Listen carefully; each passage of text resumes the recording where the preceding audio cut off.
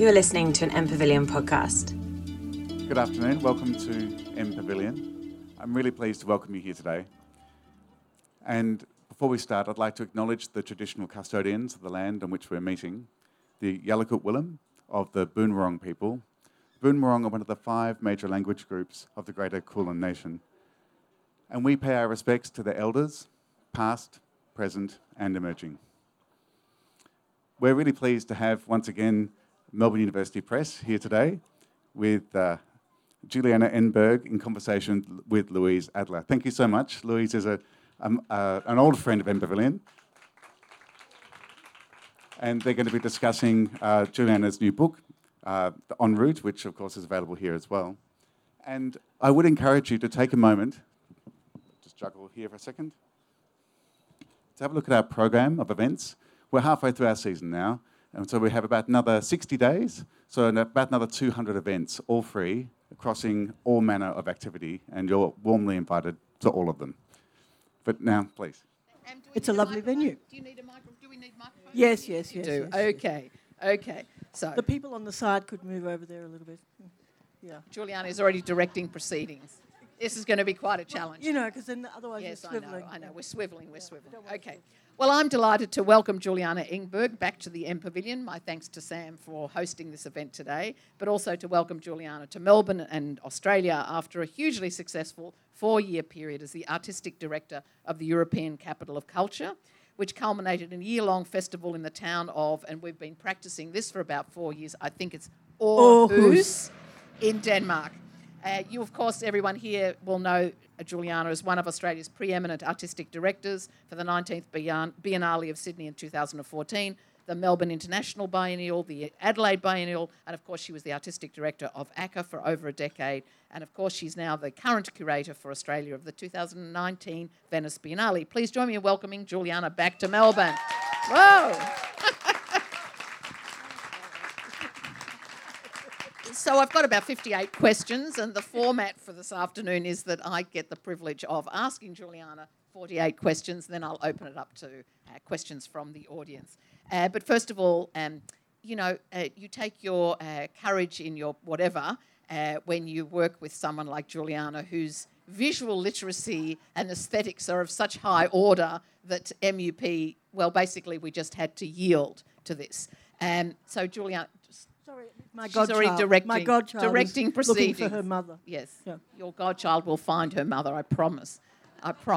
So first of all, can I ask you, why apple green? Because it was a very important and lengthy discussion from Australia, from Melbourne, from Carlton, all the way across Europe. Why apple green? I think it's a positive colour. I don't really know, Louise. I thought apple green would be sort of nice, and it was cheery and friendly. And but then, of course, then I thought it looked a bit like the Australian colours, which was a bit disappointing. But then we fixed it up with the mango yellow. Mango yellow. And I we think make books all the time, but never heard of mango yellow. And I think it stands out nicely amongst the purple and so forth. It's beautiful. But I was speaking to a designer yesterday, the day before in Sydney, and he said, never, ever have a green cover. It never sells. And I said, really? It would have been helpful to know that a couple of months ago. Anyway, never mind. Is it selling? It is selling. Oh, so good. to get everybody in the mood, so people understand what this project was, I would like to ask you to read the first few pages. Yeah, I'm not a good reader, I'm sorry. However, you'll manage. I could read Magda's bit, that's the first page. No. Oh. No. There you go. All right. And I apologise to the Irish people in the audience already. GPS navigation systems are mostly useful, but not nearly as engaging and anthropologically interesting as the way we use to navigate. For instance, a while ago when we were visiting a friend in the outer tip of the southwest corner of Ireland, a place so small it has no name except the appellation near, our helpful instructions were heaven sent, to say the least. No, not the use of stars and galactic things. It was a route described in statues and grottos. Turn left, wrote our friend, at the Blue Virgin Mary. Then go a few miles until you come to the White Virgin Mary, and then turn right. Go along a while more, and then when you come to the Virgin Mary in the grotto, turn left, I think, as she turns the page. In the end, and some 15 Virgin Marys later, we entered a dirt track that led to our final manger. Hallelujah, as Leonard might say. If we'd used the GPS, it no doubt would have sent us along a magenta highlighted route and occasionally picked out a McDonald's or the nearest petrol station. But it would never have given rise to the amazing revelation of the Immaculate Mary route, which, of course, says a great deal about Ireland and our host, as well as allowing us to imagine the probable assistance the divine provided to toddling tipplers who, perchance, stared in amazement at the glowing mother as they swayed in an Irish night breeze over many millennia. Well, I say millennia, but that is perhaps a poetic concoction. The Marys situated on the corners, in grottos and on pedestals, popping up here and there and everywhere, dotting the Irish highways and byways, are more generally modern Marys than religious relics of times past. Most of these Marys materialise as a result of Ireland embracing with a fervour unmatched by most nations the Vatican's year of the Marian. Marys galore were sculpted, ordered, painted and deposited on roadsides, on corners, in parks and randomly about to help keep the goodly folk of Ireland focused upon the divine and practice their faith. Of course, there was also an unfocused moment when, in the 1980s, reports of visions and movement and talking from the Mary statues grabbed the ardent in a grip of hysteria and attracted worldwide attention. Perhaps a little too much. Visions, smissions, said the... over the page. No, I should have these printed out in a different way.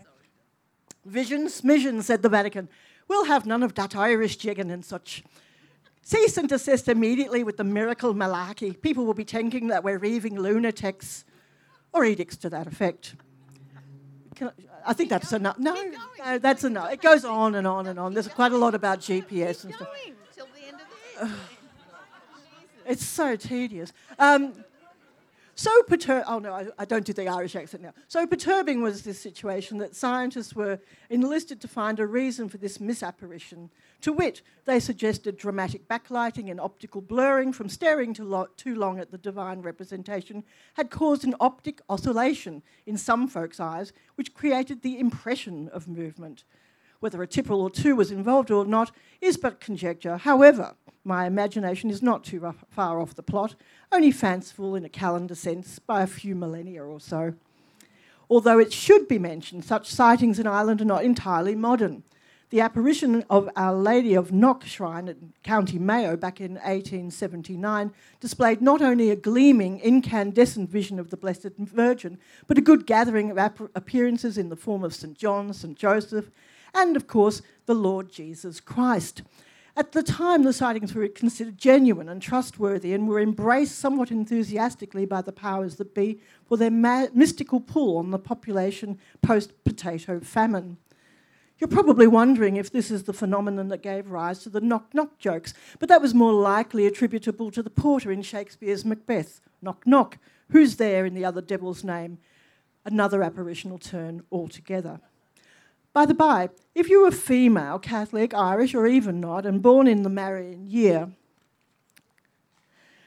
1954, you probably had a pretty good chance of being named Mary or Marian, and if your parents were super devout, a combo, Mary Marian or Marian Mary, even the holy trifecta, Mary Marian Margaret. The year 1954 was dedicated to all things Mariological, including pilgrimages, no doubt assisted by statues, cultural events and many sermons. A big hello to all the MMs out there. And now I can stop. Thank you. I get to thank you. Okay, so it's just a taste and a kind of a taste of the book. This is part of a series we've created. It's much more entertaining if you read it to yourself.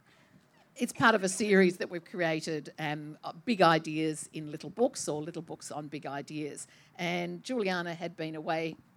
She will read the questions even. Juliana had been away for quite a long time and had been travelling a lot, as she had before she'd left Australia. But I thought that it was a very interesting idea and that we ask her to write one of these little books on big ideas.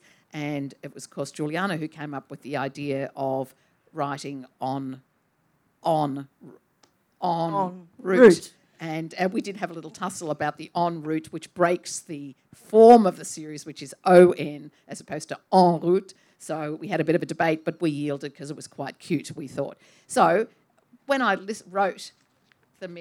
read the Mary's section, I did wonder, she's unbelievable, I did wonder whether you were the driver or the navigator in this project. The navigator is here. The navigator is here. So you're the driver. I'm the driver. I mean, Yes. what? Yes, you are the driver. Yes. Look, I'm a terrible passenger. I'm really I'm a Funny about shocking that. passenger. Who would have guessed? No, and no one can drive me, really. Not if they want to sort of get through the whole journey without feeling just terrible, because I break, I scream, I flinch, I mean, it's just a nightmare. So it's better if I drive. I'm also an excellent driver. So, do you plan before you set out? Do you see where the road is going to take you? How do you... we plan, and then, I mean, the thing is, you have to modify. You have to kind of be prepared to go with the flow a bit. So a recent example is I booked a hotel in what I thought was actually a quite achievable distance from our first site. But in fact, it took us 48 hours to get there. So, sometimes we plan, but the plan goes a little bit sort of awry. And that's when navigation becomes interesting. And I think it's some of our sort of exciting, interesting and fabulous experiences have come as a result of being prepared to get a bit lost. And also being prepared at a certain quite sensible time, around about 4:30 p.m, to say, you know what, we're not going to get to that destination. Let's book ahead to something that we can actually aim at, which takes all of the sort of peril out of it and takes away the opportunity of an argument, really, which would be against oneself for planning so badly in the first place. Yeah. I mean, I think it's good if you can just relax with those things, and that's quite interesting, because I think a lot of people decide something and feel that they then have to actually achieve it.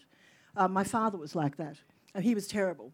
And so, he would definitely plough on into the middle of the night without a hotel or a motel booked until we were all completely frazzled, just because he couldn't get, his brain to turn off the thing that, said he was going to get this thing. It's better to be a little bit flexible and just kind of, go with the flow a bit. And then you can start to enjoy the journey, which is the important thing. Otherwise, what's the point of the journey?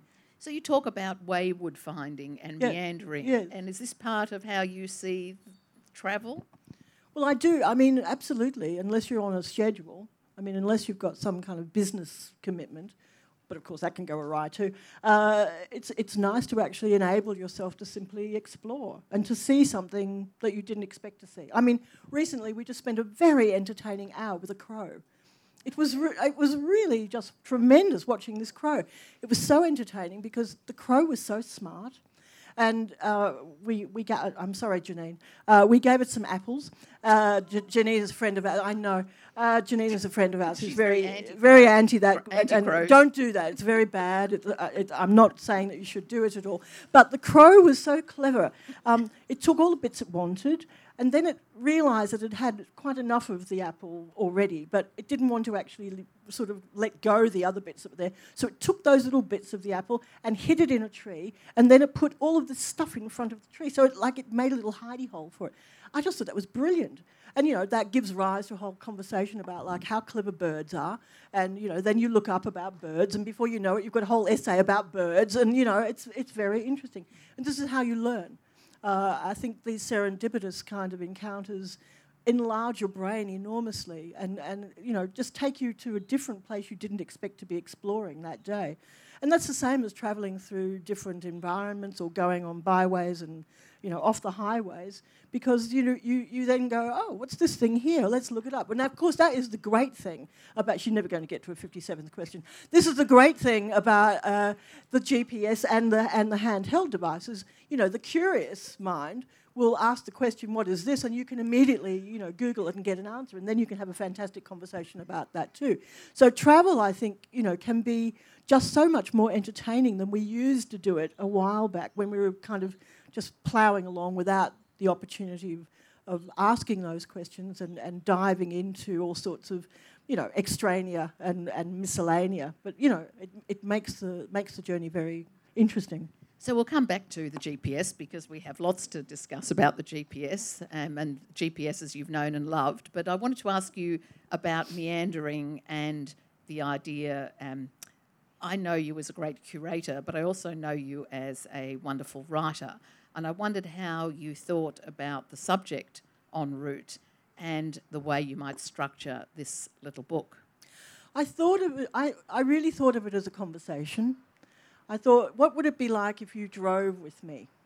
If you drove with me, we would have that kind of conversation. I would start off by saying, let's turn on the GPS, and I'd have some sort of fight with it. And then I would start to talk about, the way we used to navigate and how that was much more anthropologically interesting. And then I would go on and blah, blah, blah. And by the end of the journey, which would have taken about 10 hours, we'd have travelled over all sorts of topics and things. So I hoped that I would actually structure the book somewhat like a monologue conversation. And I also wanted to use the structure of the GPS itself, which tends to want to take you back to a point. So I would allow myself to meander off the point for a little while, and then I would correct myself, as per the GPS does, to get myself back en route, as it were. So that was the structure. And I suppose, and Max Gillies is here today, the excellent Max Gillies, would be able to tell us that this is what is true at the moment. But the Odyssey is, taking a new look at itself through wonderful translations, the first female translation in English, actually. I do recommend it to you, it's lovely. But I was thinking of a kind of Odyssey sort of process as well. I loved the classics when I was younger, and I liked those sort of storytellings that take you on journeys and where you encounter certain things. And I think this is somehow how we understand our growth to some degree. And it's not surprising to me, as we're in a kind of turmoil at the moment. I mean, we are in rather confused times politically, etc., that we are going back to some of these structures again and trying to find our way to somewhere else. So, I was thinking about those kinds of things too. I'm not suggesting for a minute that it's like the Odyssey.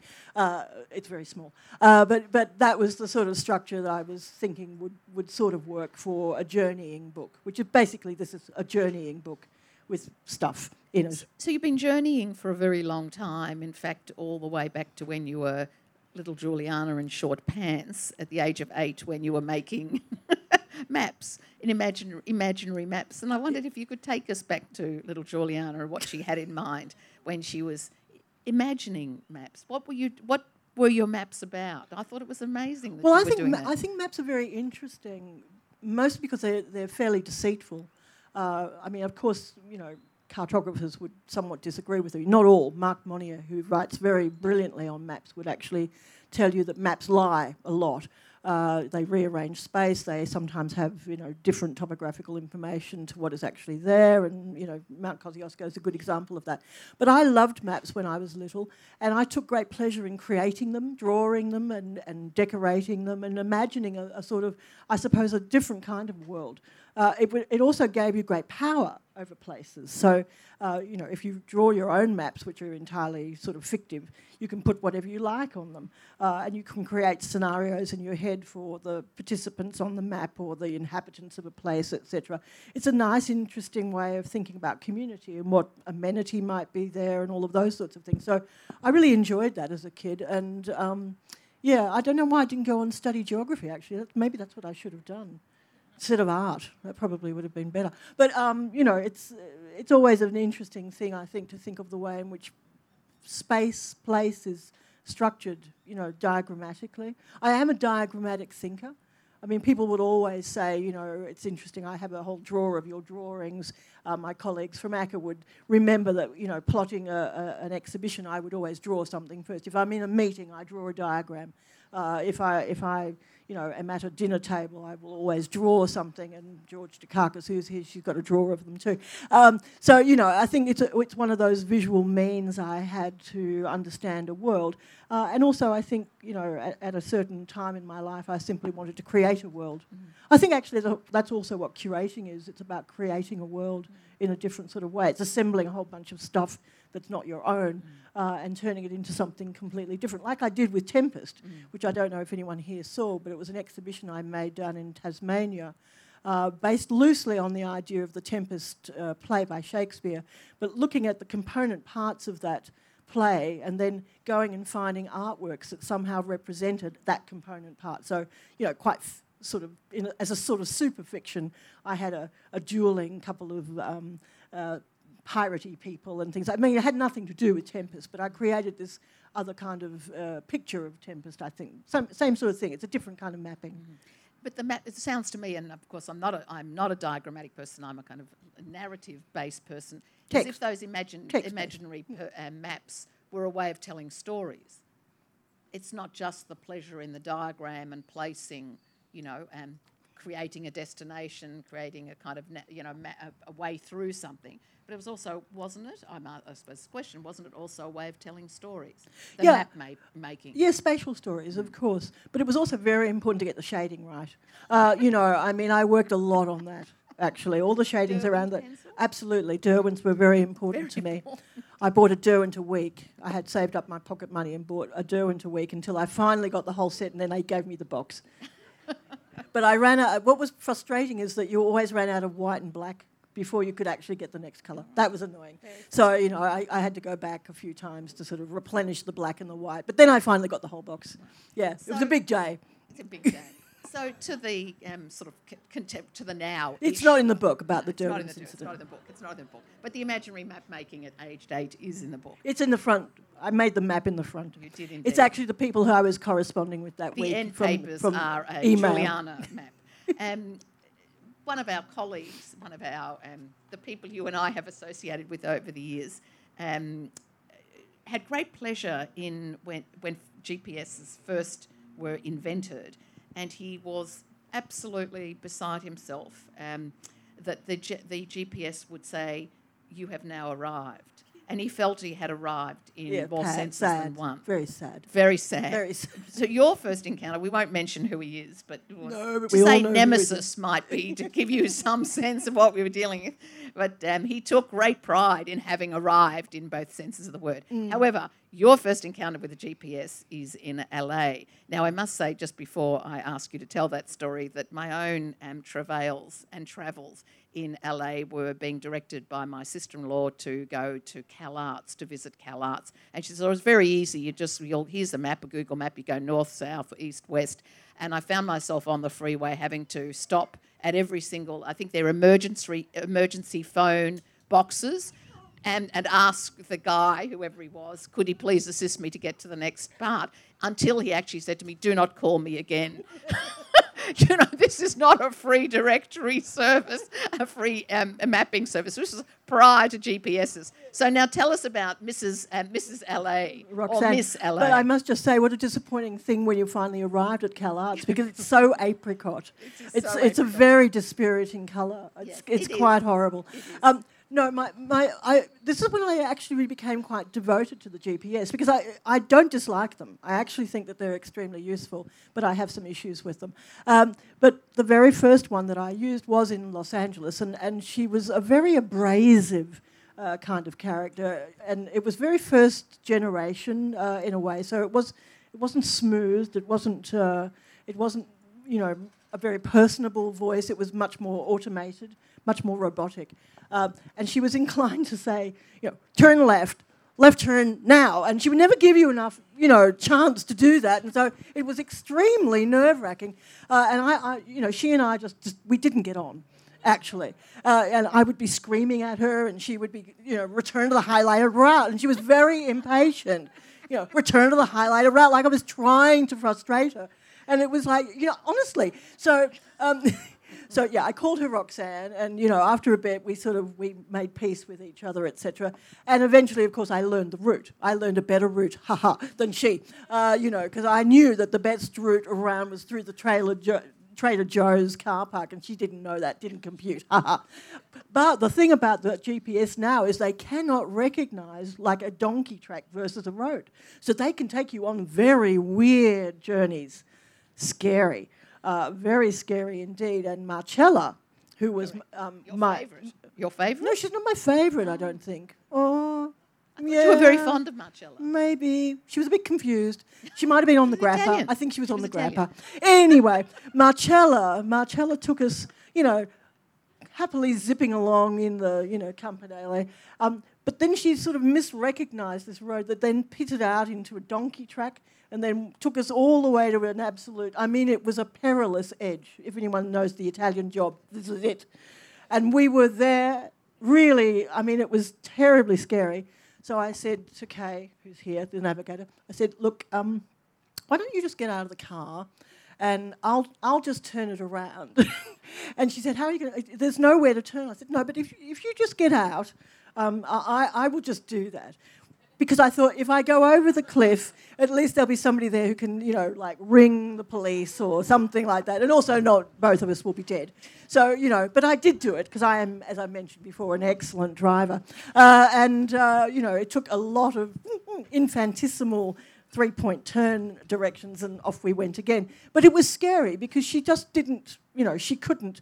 Well, she's not a she. Obviously she's a technology, but still. I tend to personalise them because I don't really want to be told what to do by a machine. So it makes it easier for me if I can sort of think of her as being like just poor Marcella, who's just a bit, probably distracted. Maybe Mario is off having an affair, who knows, and she sort of loses the plot a bit, etc. So this is how we entertain ourselves. Right. The minute we get in a car, we turn it on, we try and get rid of all the freeways and everything else out of the system, and then we think, and who's this one called?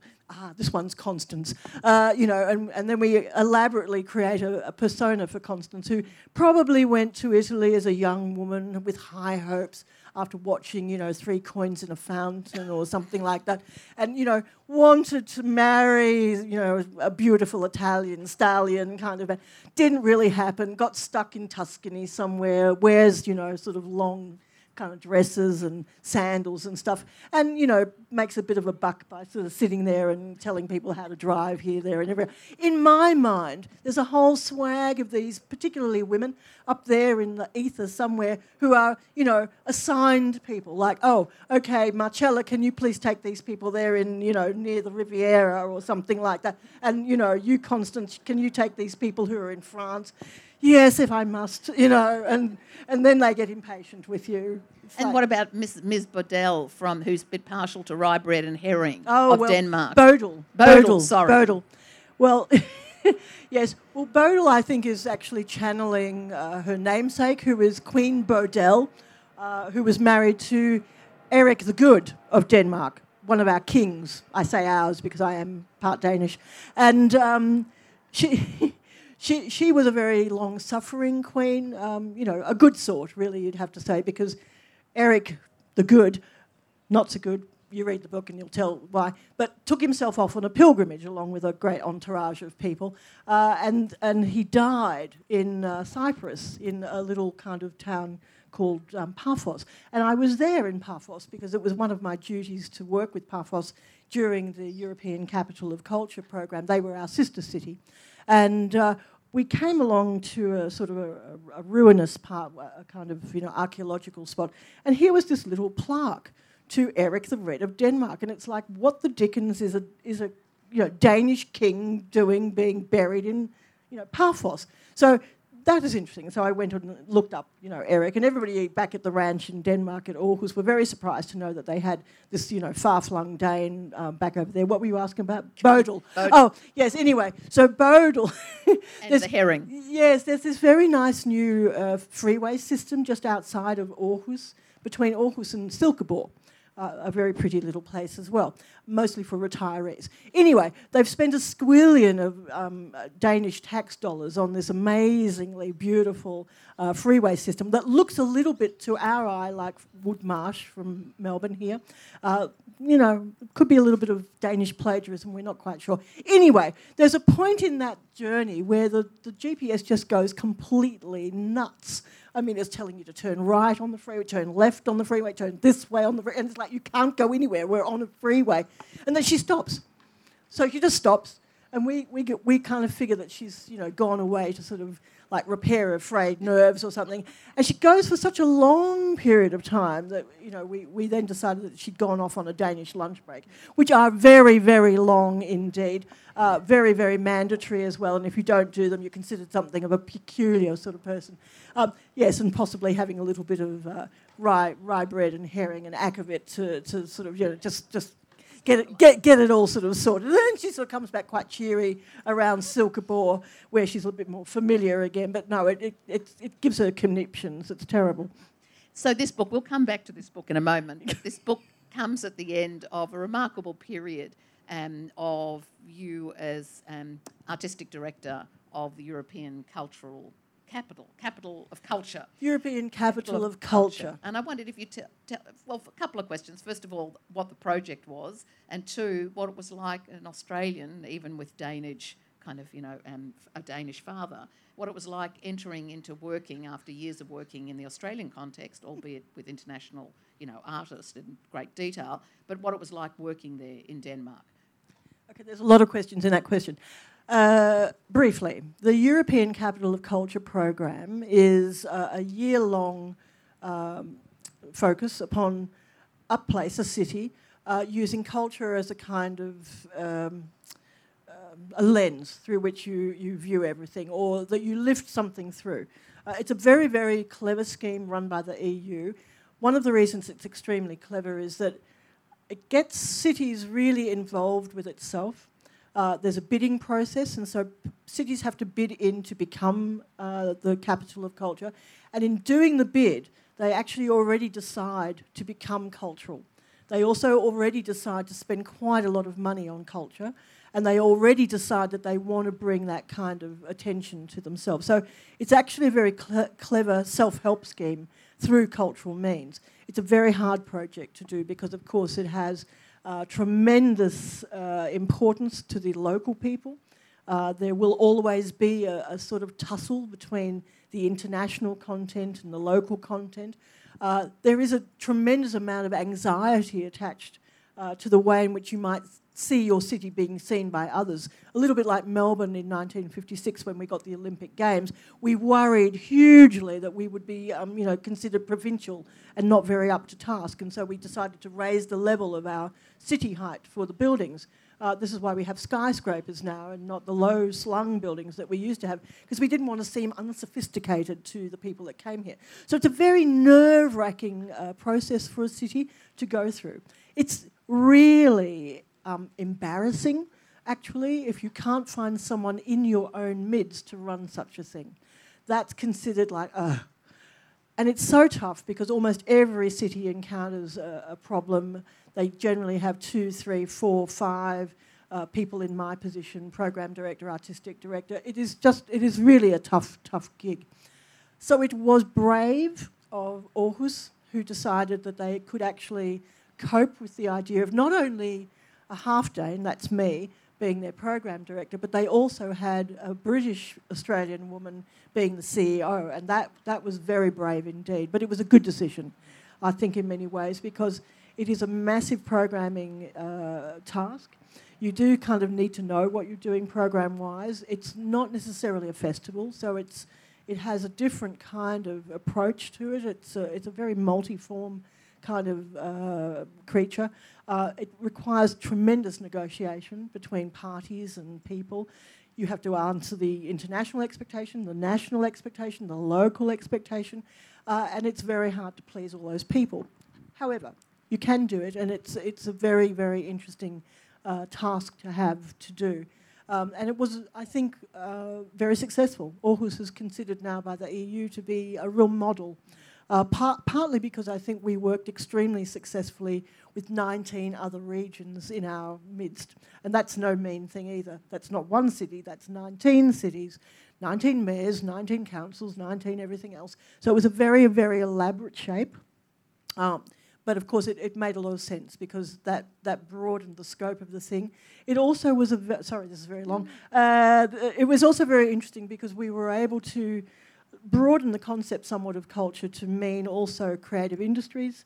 I know you're not very fond of that phrase, but it was definitely a very important part of what we did was try to help creative businesses see that if they worked with the culture lens and worked in tandem with and in cooperation with and collaboration with other people, that they would expand their own sense of what they did. And one of the great results I think that we had when we did our impact study was that all of the businesses came back and said, we did stuff we never thought we would do.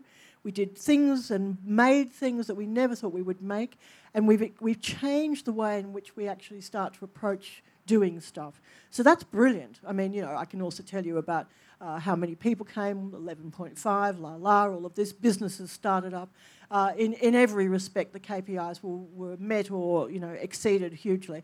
So it was a very, very successful one, and the EU kind of go to people now, look at what Aarhus did, and see if you can, somewhat replicate that or get that going. I'm really sorry to tell you folks, it started to run. You're here for a long time.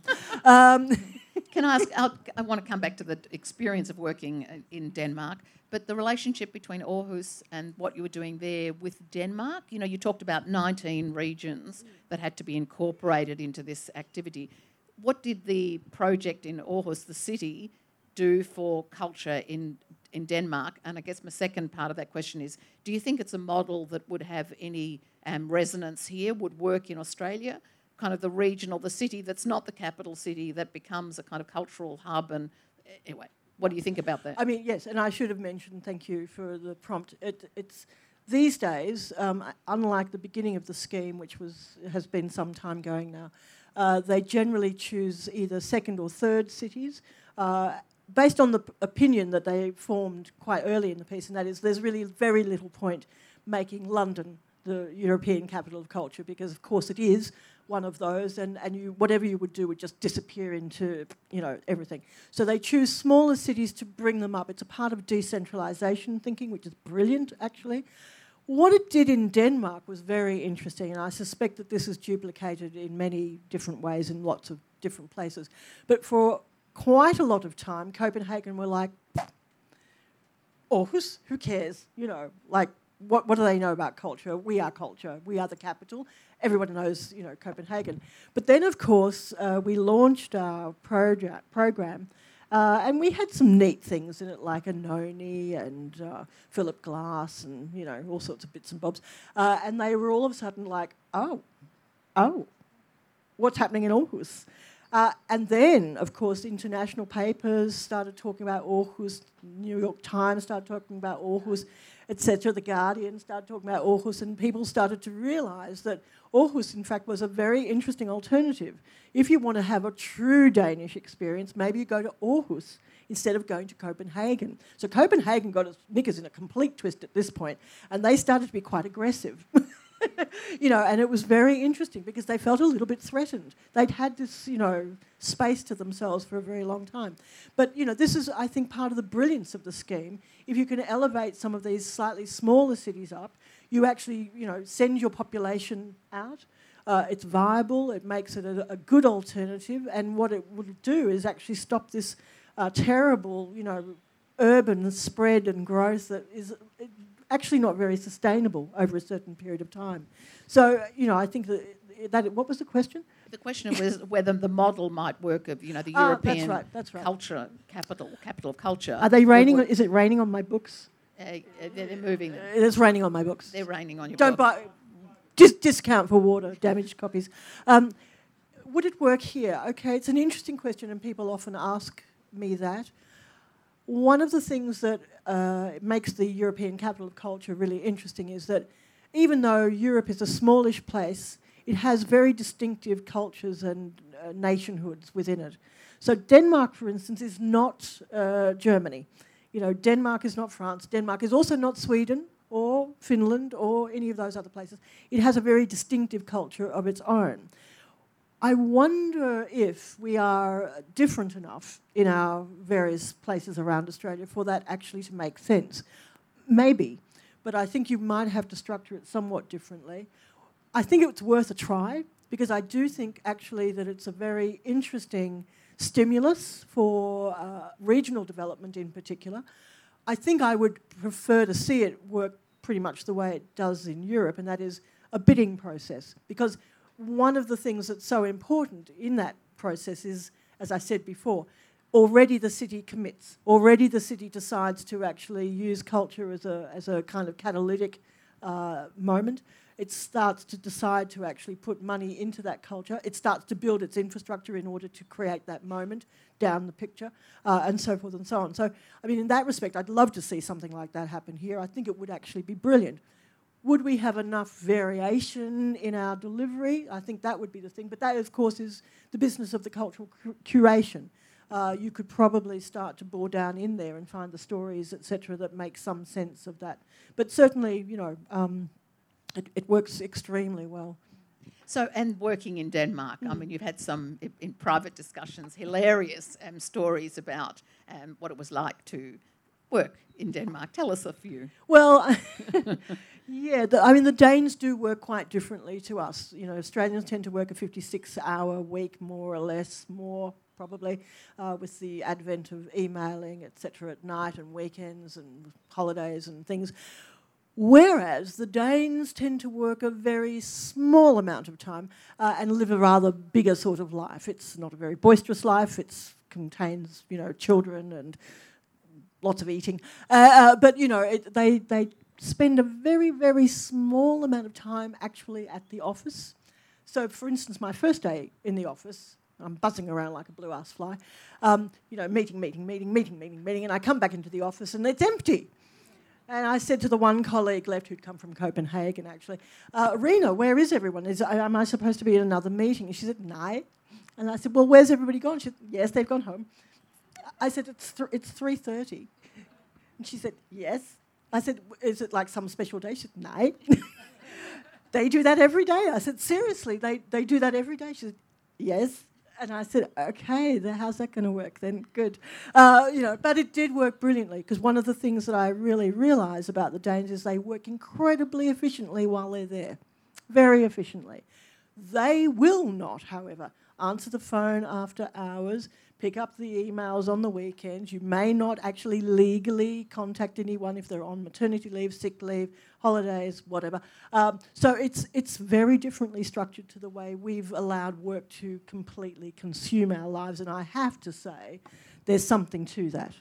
I think actually we need to re-examine how much we've decided to give ourselves to work and how little of the rest of our life we've decided to deal with, because I have to observe that they are a happy-ish people. Not very demonstrative. I mean, flat, you could call them. But they are happy in themselves. You know, their inner hygge is well intact. So, you know, I mean, it is very admirable the way they live their life. They are modest people. So they are not, you know, constantly trying to acquire. They're not as, you know, voraciously interested as, yeah, they're not consumerist. I mean, they have one good chair. Iconic, Arnie Jacobsen or something like that. You know, they have a kind of formula for living, but it's quite small, it's modest. They live in an easy fashion with themselves. They bike everywhere or they, you know, walk everywhere because their cities are actually still able to be navigated that way. And that is very sensible and that is very ecological.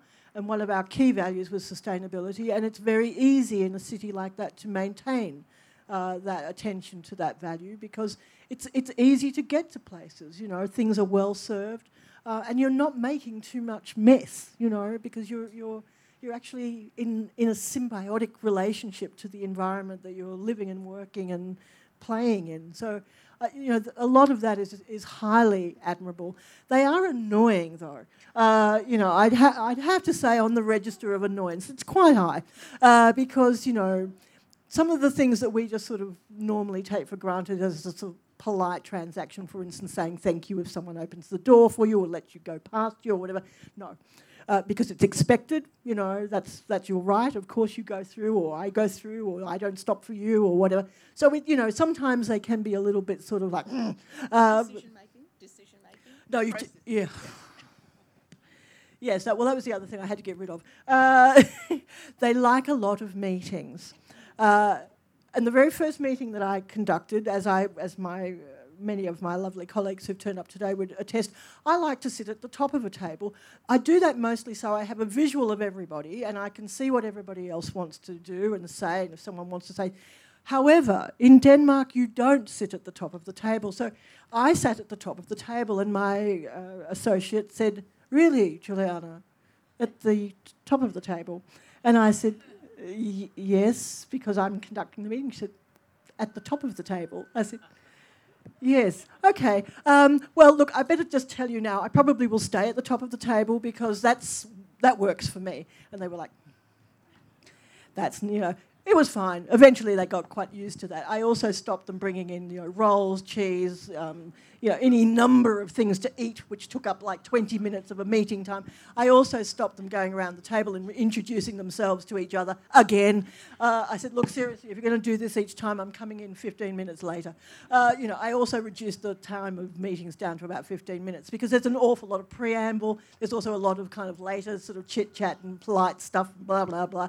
So that, that was a bit alarming to them, but we did get a lot. We got a lot done, which was good. But you said you didn't. I remember you saying. I think you said that you don't make decisions. No, you take a decision. Take a decision. Yeah, I said I haven't got enough time. I'm sorry. We've got a cultural year to put together, and we have to do that now. Someone is going to have to be responsible for something, but it's not the Danish way. It is a consensus-driven society, and look, that is very nice as well. I mean, actually, that is generally a rather good way of behaving, to take on board what other people want to say. But there is a point at which you actually have to sort of go with a decision because you can't keep eking it out until, 2018, because your year is over. So, it's, it was challenging, but it was interesting. So I want to finish by reading... That wasn't 47 questions. No, I know. Well, but 47 answers, which is even more pleasurable. But I wanted to end by asking you, it's really... The wind is up as well. The wind is up. This is Magda Zabansky, who wrote an endorsement for the book. Evading Very the kind. tyranny of the GPS, Engberg leads us off the beaten cyber path on a delightful, thought-provoking and at times very moving analogue mystery tour of everything from Viking pilgrims to ancient orreries to the Vietnam War and the incipient... Orreries and the incipient perils of AI. Along the way, like some genius bowerbird, she lovingly curates a treasure trove of eccentric historical, personal and sociological gems to reveal deep, enduring truths about the unholy union of the human soul and machines, as well as the rich fruits to be had from losing one's way. Engberg is a humane and generous guide. Most importantly, though, she reveals the real meaning of hygge. Now, could we finish my series of questions by asking you to tell us what it means? Well, firstly, I want to say that was a very generous reading of Magda's, and I want to thank her very much. She's not here. Hygge is not, as the British and American commentators insist, cosy. It's got nothing to do with cosy, nothing to do with, chenille and warm things. It has to do with an inner kind of calm. I'm not fussed by things. I'm very at one with things. It is actually a rather sort of spiritual thing, which is different from hyggelig, which is very boisterous, has a lot of wine and alcohol and akavit attached to it, and often leads to babies, called Eric. So hygge is actually a more spiritual thing. Actually, to be honest with you, it's Norwegian, and the Danes stole it. That'll do. Thank you so much. Go away. Now, But I don't have a book. you don't have to have a book. It's all right. You don't need a book. She really wants to read the Eric section, but I think that I don't want to do I that. thought you did. I just want to have a book because I gave. You have to. You can have my book. But now I'd like to open it up to questions from you in the audience, in the Chile audience. Kate. Thank you. I have had the pleasure of travelling. Maybe I'll give you a mic. Thank you. Let's make it short, folks, because everyone's getting cold. I think.